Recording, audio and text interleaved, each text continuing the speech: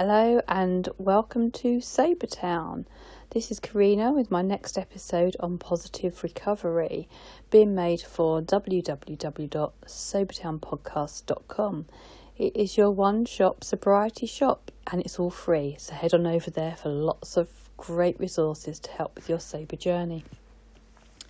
Today I wanted to talk about my favourite word, my key one word for a good and happy life and for recovery of anything really, physical and emotional distress and sobriety, and that is acceptance. It's a small word, but it makes a huge difference to your life. If we don't accept things that are happening to us or accept things in our life, we tend to resist. And resistance leads to frustration, anger, depression, and self-harm sometimes. Because I've been thinking about this today and thinking that actually drinking alcohol is resistance, because we're resisting what's going on in our lives. We're numbing ourselves to the pain. And we're back to the old hula hoop, I'm afraid. That the swirly hula hoop that goes round our hips. I was never very good at doing that, but I'm much better at visualising it on the floor, standing in the middle of it, and recognising that that is my area of control. Anything that happens outside of that is out of my control, and I have to just accept what is going on. I've been thinking of an example. An example was when I was being made medically retired. I didn't want to be medically retired. I knew I couldn't cope and carry on with my nursing. I was walking in every day, crawling in virtually on my hands and knees, crying with pain. And by the time I got home, that was it. I just, I needed help to get undressed and get my pyjamas on. I could virtually have the energy to eat. And the weekends I just would stay in my pyjamas all day, and I just had no life because I was still wanting to work. And when I started going through my medical retirement, I was obviously off sick, and my drinking got worse and worse.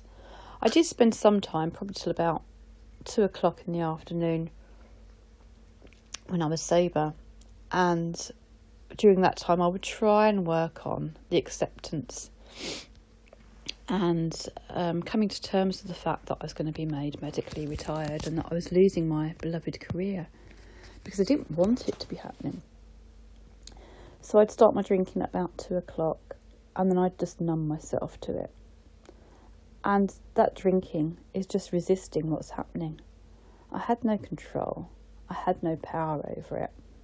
It was going to happen anyway. Me drinking wasn't helping it. It was happening to me. But even though I didn't really want it to happen, I did know deep down that it was the best thing for me. And now that I am retired, I am so grateful because I have a life again. And it really is the best thing that happened, because I had time to look at me, to look at my life.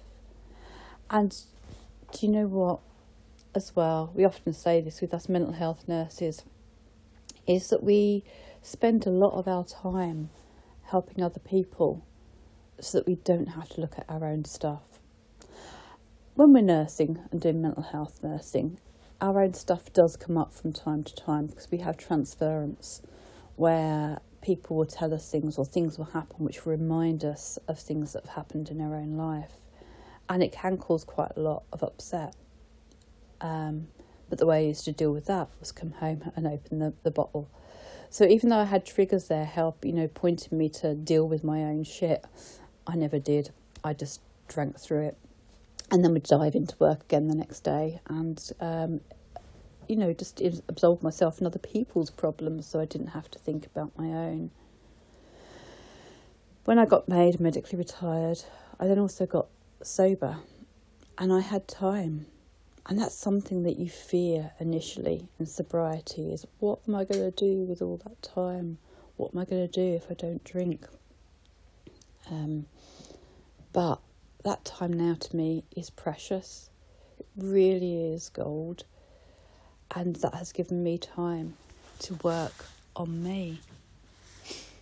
Sometimes I catch myself getting absorbed, that's the word I'm looking for, getting absorbed in lots of sober stuff, so lots of sober support, lots of ladies groups and groups. I Am Sober at the Sober Town podcast, and every now and again I have to step back and I have to say to myself that I have to work on me, because again it's easy to help others and not look at our own stuff. And I have to accept that that is what I'm doing sometimes. Not resist it, but just accept it and acknowledge it, and to take my control back over that and do some working on me. Because we do talk about connection in sobriety, and connection really, really is key, but we also have to take some time to connect to ourselves. And that is something I've had to work quite hard on, and that's something I have to accept. Resistance would just lead me to being a dry drunk and not working on my own sobriety. And it could potentially lead me back to drinking. I don't think that's something that will ever happen, but I won't ever get complacent about that. I have to accept that that will always be a risk for me. Although drinking isn't part of my life anymore, I don't really think about having a drink. You know, I don't get that demon voice coming anymore. I have to accept that it's still there, lurking in the backgrounds. And that just makes me more comfortable.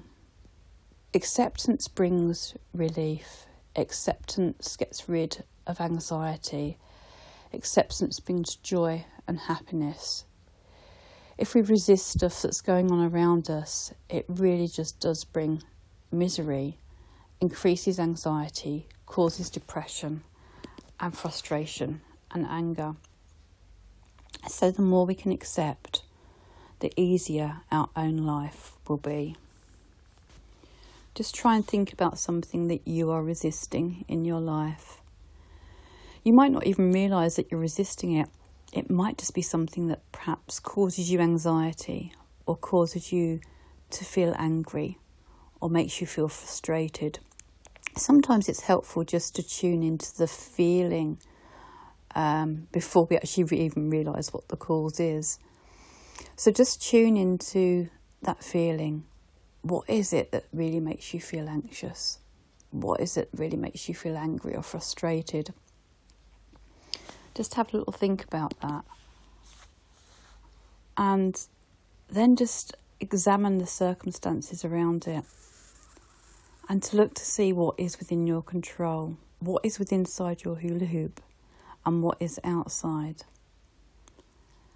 And if it's out of our control, we just have to accept it.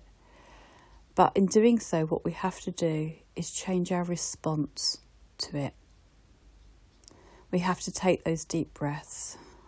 They really, really are key. Big, deep breaths. And just try and relax into it and accept that we cannot change what others do. We cannot change what's happening in this big, wild world of ours right now. It's beyond our control. All we can do is change our response to it. So learning your area of control and learning to accept that and accept that it's only our response that we can change is really key. Because, now here's the thing, nobody can make us feel upset. Nobody can make us feel anxious or frustrated or angry. It is actually quite simply that we allow them to do that. We allow ourselves to respond in that way. I know it's easy for me to say, sitting here, and believe me, there's still lots of shit that I'm still working on. And actually just in doing this little podcast today, it's helped me because I've sat here and thought, yeah, Karina, you're still not working on that bit. So there's something that I need to go off and keep working on. There's something that I keep resisting in my life. And I just have to accept that that is how it is. I'm not going to change other people. I can only change myself. I can only be responsible for me in the same way that only you can be responsible for you. So I hope that you've enjoyed this very short podcast. I hope it's given you a little bit of insight into a really, really huge word that is key to recovery and enjoyment in our life, and that is acceptance. Goodbye for now. I'll catch you again soon.